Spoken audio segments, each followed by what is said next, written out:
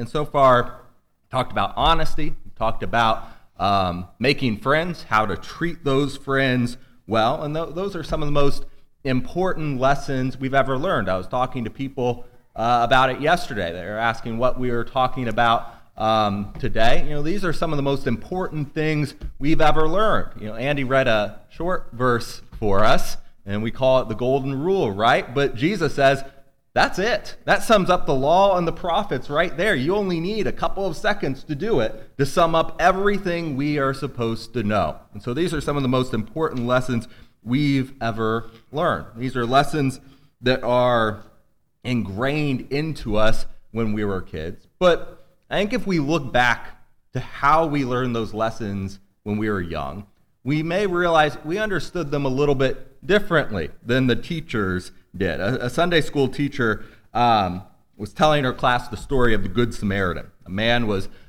beaten, he was robbed, he was left for dead, and she described the situation in vivid detail so that her students would get the full impact, all the drama of this story. And then she asked her class, if you saw a person lying on the roadside, all wounded and bleeding, what would you do?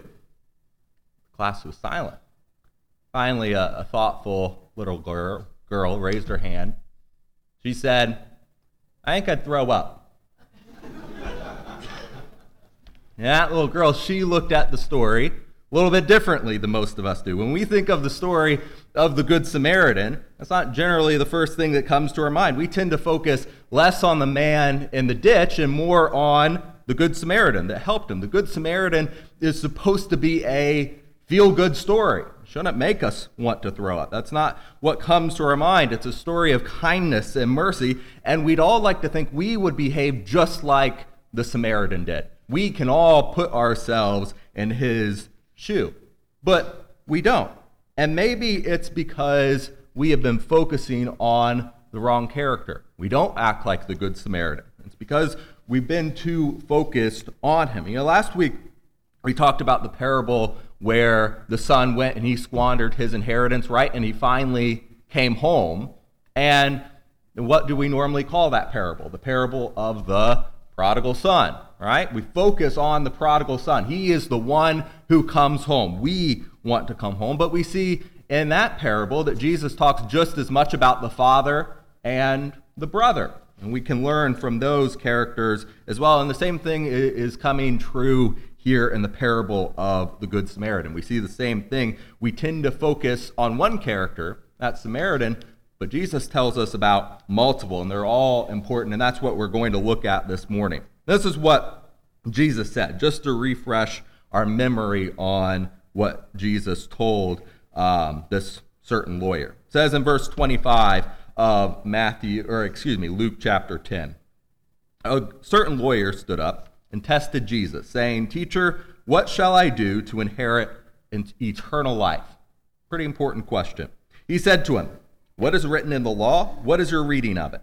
And so he answered and said, You shall love the Lord your God with all your heart, with all your soul, with all your strength, and with all your mind, and your neighbor as yourself. And he said to him, You have answered rightly. Do this, and you will live. But he, wanting to justify himself, said to Jesus, And who is my neighbor? I know I'm supposed to treat my neighbor well, but who is he? Then in verse 30, Jesus answered and said, A certain man went down from Jerusalem to Jericho and fell among thieves, who stripped him of his clothing, wounded him, and departed, leaving him half dead. And now by chance a certain priest came down that road, and when he saw him, he passed by on the other side. Likewise a Levite, when he arrived at the place, came and looked, and passed by on the other side. But a certain Samaritan, as he journeyed, came where he was, and when he saw him, he had compassion. Verse 34.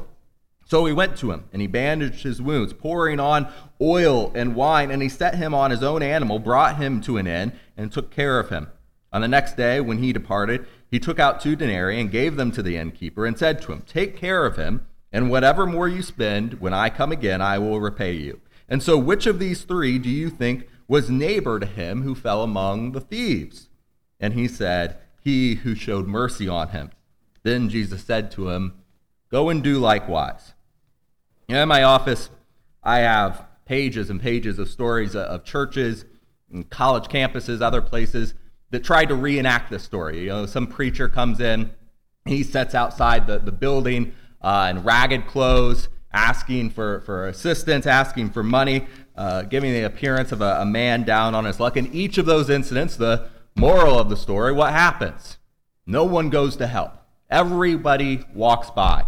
No one pays attention, even in places where the whole purpose of us being here is to show mercy, as our Father has shown mercy. Time and time again, we see we don't show that mercy, and it shouldn't be too unexpected. The Bible tells us God's kind of kindness does not come naturally to us. It's not our default setting. It's just not a natural thing we exhibit. Galatians 5 tells us that the fruits of the Spirit include kindness, right?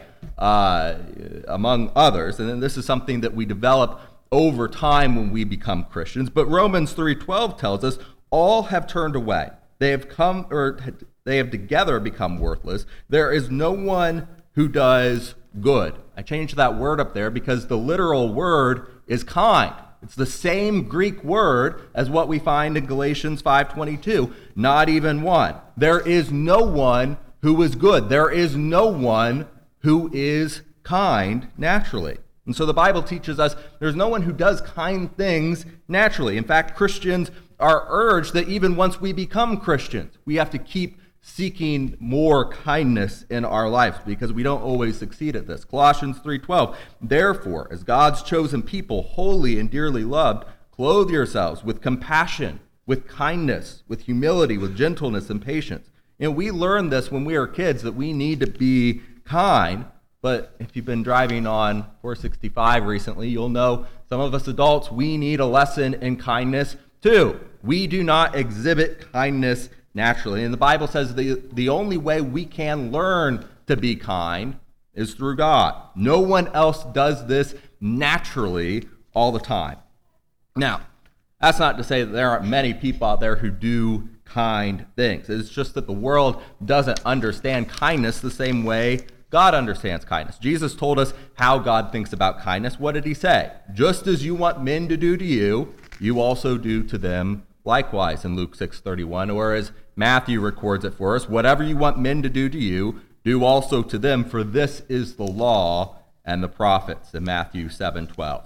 We've all heard it. It's the principle behind the Good Samaritan. We call it the Golden Rule because that Roman emperor, right, Alexander Severus, he had this written on a wall in his chambers in gold, and he said that this was a good rule, that everyone should follow it. He spread it around the Roman Empire, and a lot of people think this is a good rule to follow, but sometimes we think we know this rule so well that we don't really look at this. We grow up with it, but it's easy to lose our focus on what it means. Now, even if we fail to be kind sometimes, most people agree kindness has its benefits. I think, when you go into the schools, they've got those virtues that they hang up on flags. I know when I grew up, J.B. Stevens, they had these flags that had virtues on them that they wanted everybody to embody. And these weren't necessarily Christian virtues. They were just virtues that were going to help you in life. And kindness is almost always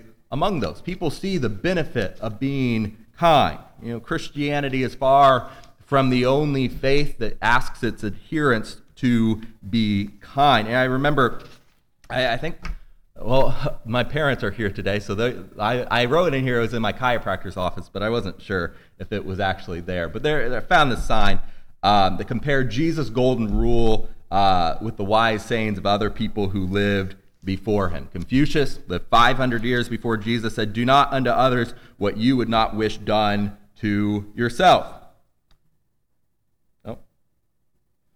Buddhists have a saying, "Putting oneself in the place of others, kill not, nor cause to kill." Hinduism and the Mahabharata, I love being able to say that word, "Do not unto others which could cause you pain if done to you." So there you have it. There is incontrovertible proof that others said the same thing before Jesus did, that this isn't anything unique to him. Hundreds of years before he did, people understood the need to be kind. People were striving for kindness. People were teaching kindness. But of course, we know this isn't exactly the same thing. Each of those phrases from the others has one word in common. They keep saying, do not do this, do not kill, do not do things that you wouldn't want done to you. Do not do things that would hurt you if they were done to you. Over and over again, those ancients were saying, do not be kind. Do not be kind. But Jesus always said, just be kind. Do it. Do and not don't. They said don't. Jesus said do. That is the significant difference between God's concept of kindness in the world. Evangelist told of the time when he was a boy, he came home and his mother had found a man at a mall, brought him home, and he looked like he needed some help, and she offered to help him and brought her home and got him some food and some clothes. During the conversation, a man said, I wish there were more people like you in the world. And the mother humbly said, well, there's lots of people who are kind in the world. You just have to look for them. But the man said, that might be true, but I didn't have to go looking for you. You came looking for me. That is the difference between God's kind of concept and the world's. The world says, just leave people alone. Don't hurt them. Don't abuse them. Of course we're supposed to do that. Jesus says, do something for them.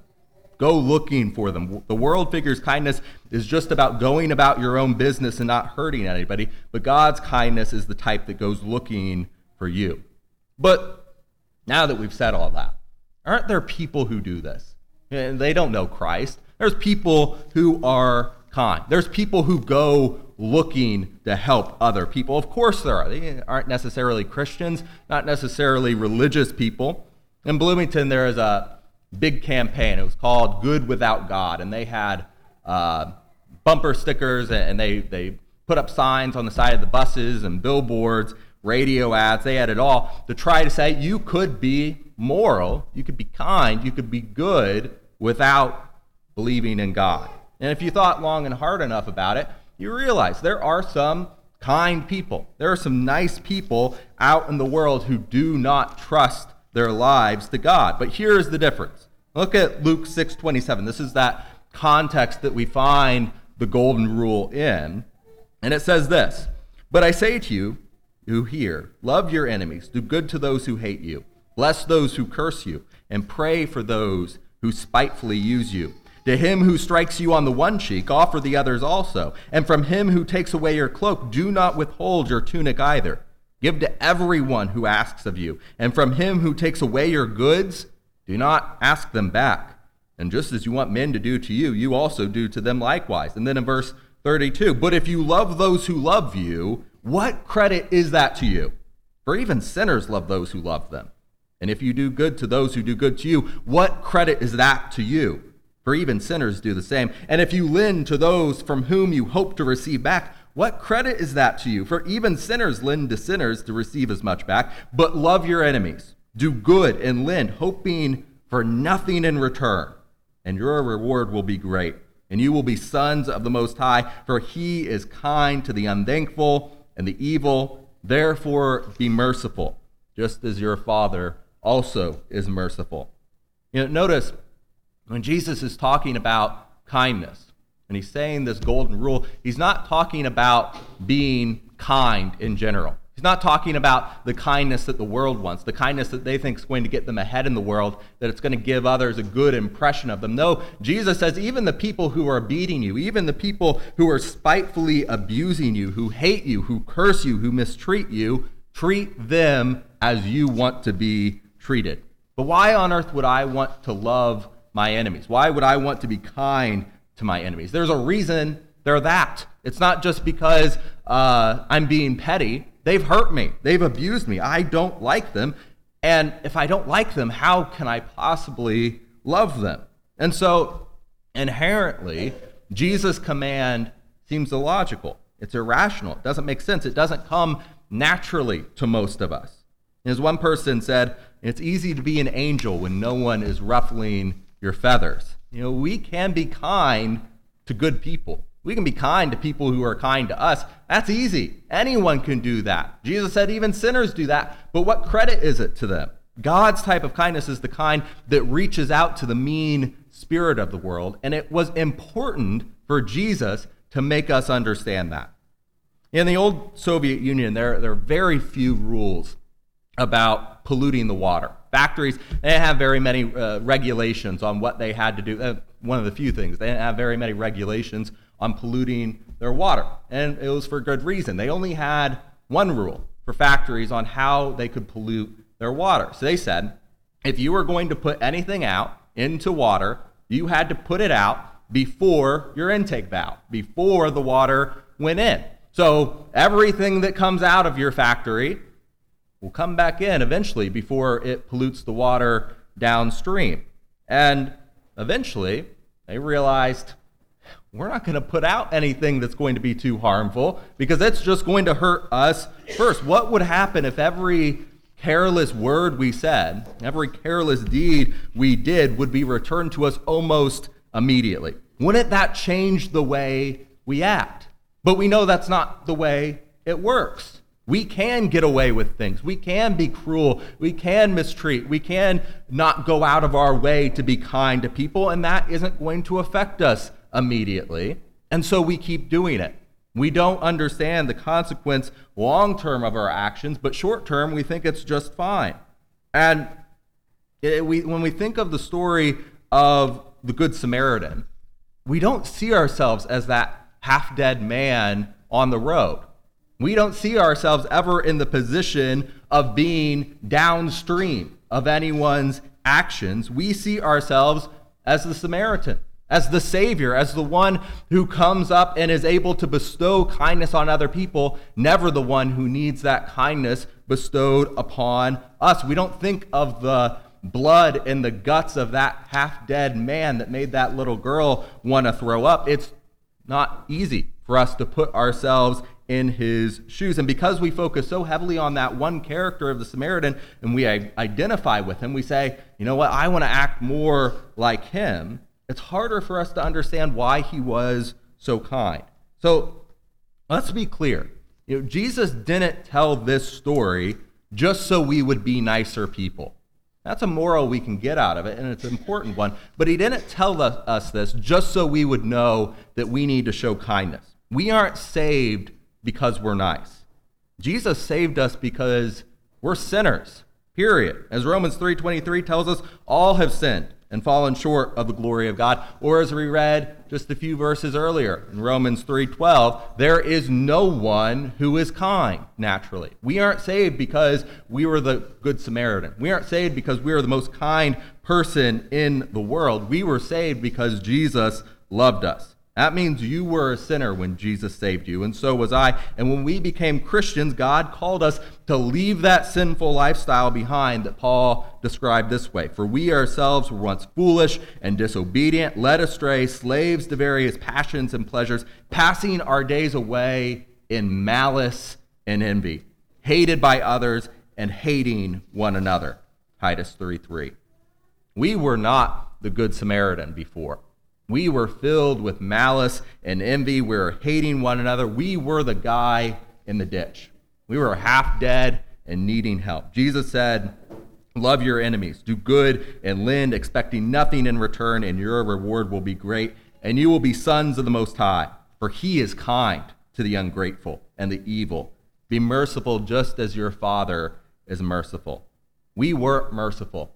Maybe we were at some point. Maybe we were kind occasionally. That wasn't our natural state. That's not what we are doing naturally. But now we have something that we can grow with. Our Father showed me mercy when I desperately needed it.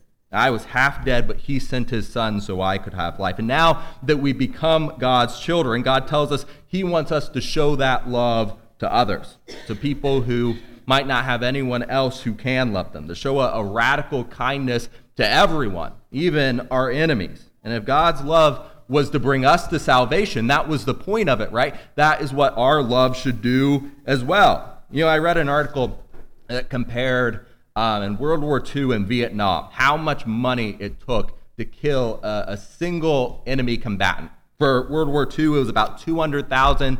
For Vietnam, it was about 500,000. By contrast, the article said to send a foreign missionary in each of those fields to save a soul overseas was only about $654. That's a pretty big discount. What would it take if instead of hurting our enemies, we showed them Christ? What if instead of trying to destroy not just our nation's enemies, but our personal enemies as well, instead of trying to destroy their lives, we took the effort to go and tell them about the love that Jesus has shown us? You know, if we are God's missionary here, it might have cost $654 to get a missionary across the seas, but if we're a missionary here in our family, in our neighborhood, in our factory, whatever, the cost to us is zero, nada. We can think of enemies in our neighborhood, in our families, in the places where we work. How many of you can think of an enemy in your life? Someone who's mistreated you, who's cursed you, who's made you feel bad about yourself? Wow, we've got really high self-esteem here. There's no enemies. Okay, there's one. Two, Zora's got one. Zora's got a whole slew of them. Stay away from her. How many of you have ever been hurt by anyone else ever in your life? Can you see the genius of God's plan here? We all have enemies.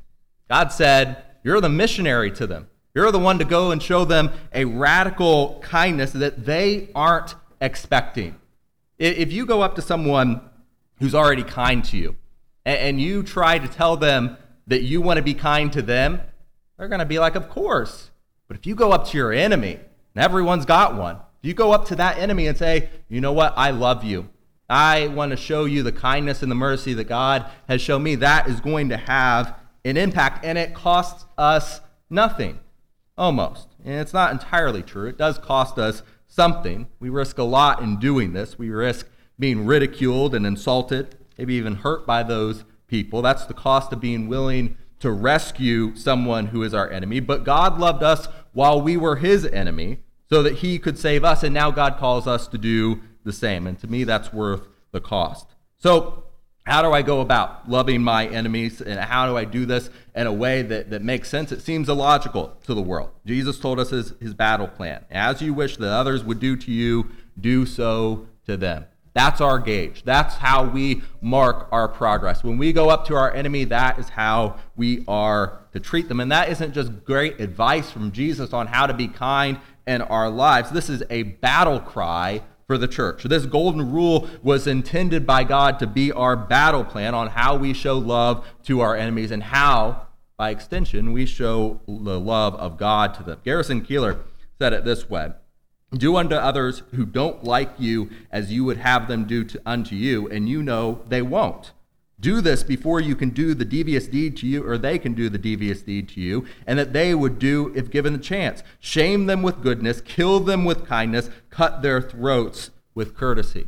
Find your enemy, the one who's ready, quite literally, to stab you in the back, and show them kindness. Show them love. There's a cost to that. It might hurt you, but show them the kindness that God has shown you because you were an enemy of God too. In other words, do what they would not do for you. Why? Because that is the last thing that they are going to expect. They expect you to play the game that they're playing. And a lot of times we can't win at that game. We're not going to succeed. But by doing good for them, you throw them off their game. Kindness is probably the most effective tool Christians have in our toolbox. It has a significant impact on the people around us because Romans 3:12 says it is not the natural thing to do. No one else knows how to do this without God. It's so important to God for us to polish this tool, to use it effectively. And that's what the Bible teaches us, that no matter how we're treated, kindness is to be our watchword. Ephesians 4:32 says, be kind and compassionate to one another, forgiving each other. Why? Just as Christ God forgave you. This is the tool that we have to go into the world, and it's the tool that is illustrated by what Christ did for us. We should know this. This should be thoroughly ingrained in who we are, but it's not. We're sitting here in this room, and we had that illustration at the beginning where the preachers go up and they sit outside the building dressed in old clothes and no one comes up to them. We know sometimes Christians, we fail to be kind. We fail to understand this. In the story of the Good Samaritan, it's the religious people who ignore the man in the ditch. Luke 10:31, a priest happened to be going down the same road. When he saw the man, he passed by on the other side. So too a Levite, when he came to the place and saw him, pass by on the other side. These were religious people. They were in the synagogue probably every Sabbath day. They faithfully gave a tithe of all they earned. They studied the scriptures religiously. In fact, they probably had more scripture memorized than any of us do in this room, and yet they passed on the other side of the road. They ignored the man in need. Being religious does not guarantee that we will be nicer people. It's not a behavior that will make you kind. It can help, but it won't necessarily change how you and I behave. In Galatians 5, we're told that the fruit of the Spirit is love, joy, peace, patience, kindness, and so on, Galatians 5:22. And what does that mean? It means that the more of God's Spirit I have in my life, the more I rely on the Holy Spirit, the more I will exhibit His joy, the more His peace will rule in my life, the more patient I'll be with others, and the kinder I am going to be to my enemies, to those who mistreat me. The kinder we are, the more like Christ we become, and the more like Christ we become, the kinder we become. It's not about going through the motions of what we consider religion. James tells us pure and faultless religion is what? Taking care of the orphans and widows in their need. Jesus touched the ugly and the deformed that no one else wanted to touch. Jesus showed compassion even for his enemies on the cross. Father, forgive them. That's the type of kindness and mercy that God wants us to show others. And it's a kind of kindness and mercy that other people aren't expecting. An interesting thing I learned from a commentary on this story. In the Greek, the word Christ is Christos, right? We've probably seen that before. And the word for kindness is Christos, with an E. There's just one letter difference. And one man commented that in the first century, the believers were so kind, many people did not know whether their title was follower of Christ or follower of kindness. Being religious won't always make us kind people. Being kind won't make us religious. But when we walk in His Spirit, when we try to treat others the way Jesus treated us, the people will know who we belong to. Shortly after the Korean War ended, a night watchman found this little boy seeking shelter in the streets, and he said, go down to this house on the end of the road and say John 3:16. So the little boy, he went down to the house, he knocked on the door. He didn't understand the strange words that fell from his lips, but he said, John 3:16. The lady smiled and invited him into the home, and the boy thought, I don't know what this John 3:16 is, but it sure makes a cold Korean boy warm. And seeing that boy was hungry, the kind lady brought him a bowl of hot soup, and as he ate, the boy thought again, I don't know what this John 3:16 is, but it sure makes a hungry Korean boy full. After a nice bath and putting on some clean pajamas, he went down into the bed, and he had tears flowing from his cheeks. I don't know what this John 3:16 is, he thought, but it sure makes a strange lady love a lonely Korean boy. In John 3:16, Jesus said, God so loved the world that He gave His only begotten Son, that whoever believes in Him should not perish, but have everlasting life. I am here, I am alive, because God showed me mercy. God showed me love. He was kind to me. I'm not here because I am the Good Samaritan. I'm not here because I was naturally kind. I was the man dying in the ditch, and it was because Jesus was kind to me, and I don't have to perish. John, of course, continues recording what Jesus said that day, writing, For God did not send His Son into the world to condemn the world, but that the world through Him might be saved. He who believes in Him is not condemned, but he who does not believe is condemned already, because he has not believed in the name of the only begotten Son of God. And without Jesus, we are dying. We are condemned already. But we don't have to be. The principle of the story of the Good Samaritan is to do to others what you want done to you. That is God's concept of kindness, and And it is what he was willing to show to us. I told you this verse was called the Golden Rule because Emperor Alexander Severus, he had it written on his wall in gold. But what I didn't tell you is Severus, he was never a Christian. That's too early on in Roman history. He never followed Christ. He never obeyed him. He never truly understood what kindness was. He went throughout the empire and he said this is a wonderful rule that everyone should follow, but he didn't really understand it. There are lots of people out there who want to be kind. Lots of people out there who do incredibly kind things. There's no doubt that kindness is good, and there are people who are doing it. We learned that on the playground. But that golden rule, it sums up that God had all that God has commanded us, and it will transform our lives if we follow it. We know that. Kindness is important. One of the morals of the Good Samaritan is that we are kind. That's not the only moral. Trying to follow this rule all alone will fail. Trying to be the Good Samaritan all alone will fail. We started out as the man in the ditch. Romans 3 says that there is no one who is kind naturally. We may be able to do some kind things sometimes, but without Christ, it's going to end up empty. God's type of kindness, it doesn't just make sense until we realize we weren't the Good Samaritan, we were the man half dead, and Christ loved us enough to show us kindness and mercy. So if you're here this morning and you need help, you're in the ditch and you realize you're dying, Christ is ready to come and bandage your wounds, to offer you rest and peace from the damage sin has caused in your life. Believe in him. Let yourself be immersed for the forgiveness of your sins. Turn over your life to Christ. If we can help you do that this morning, that's why we're here. So come forward as we stand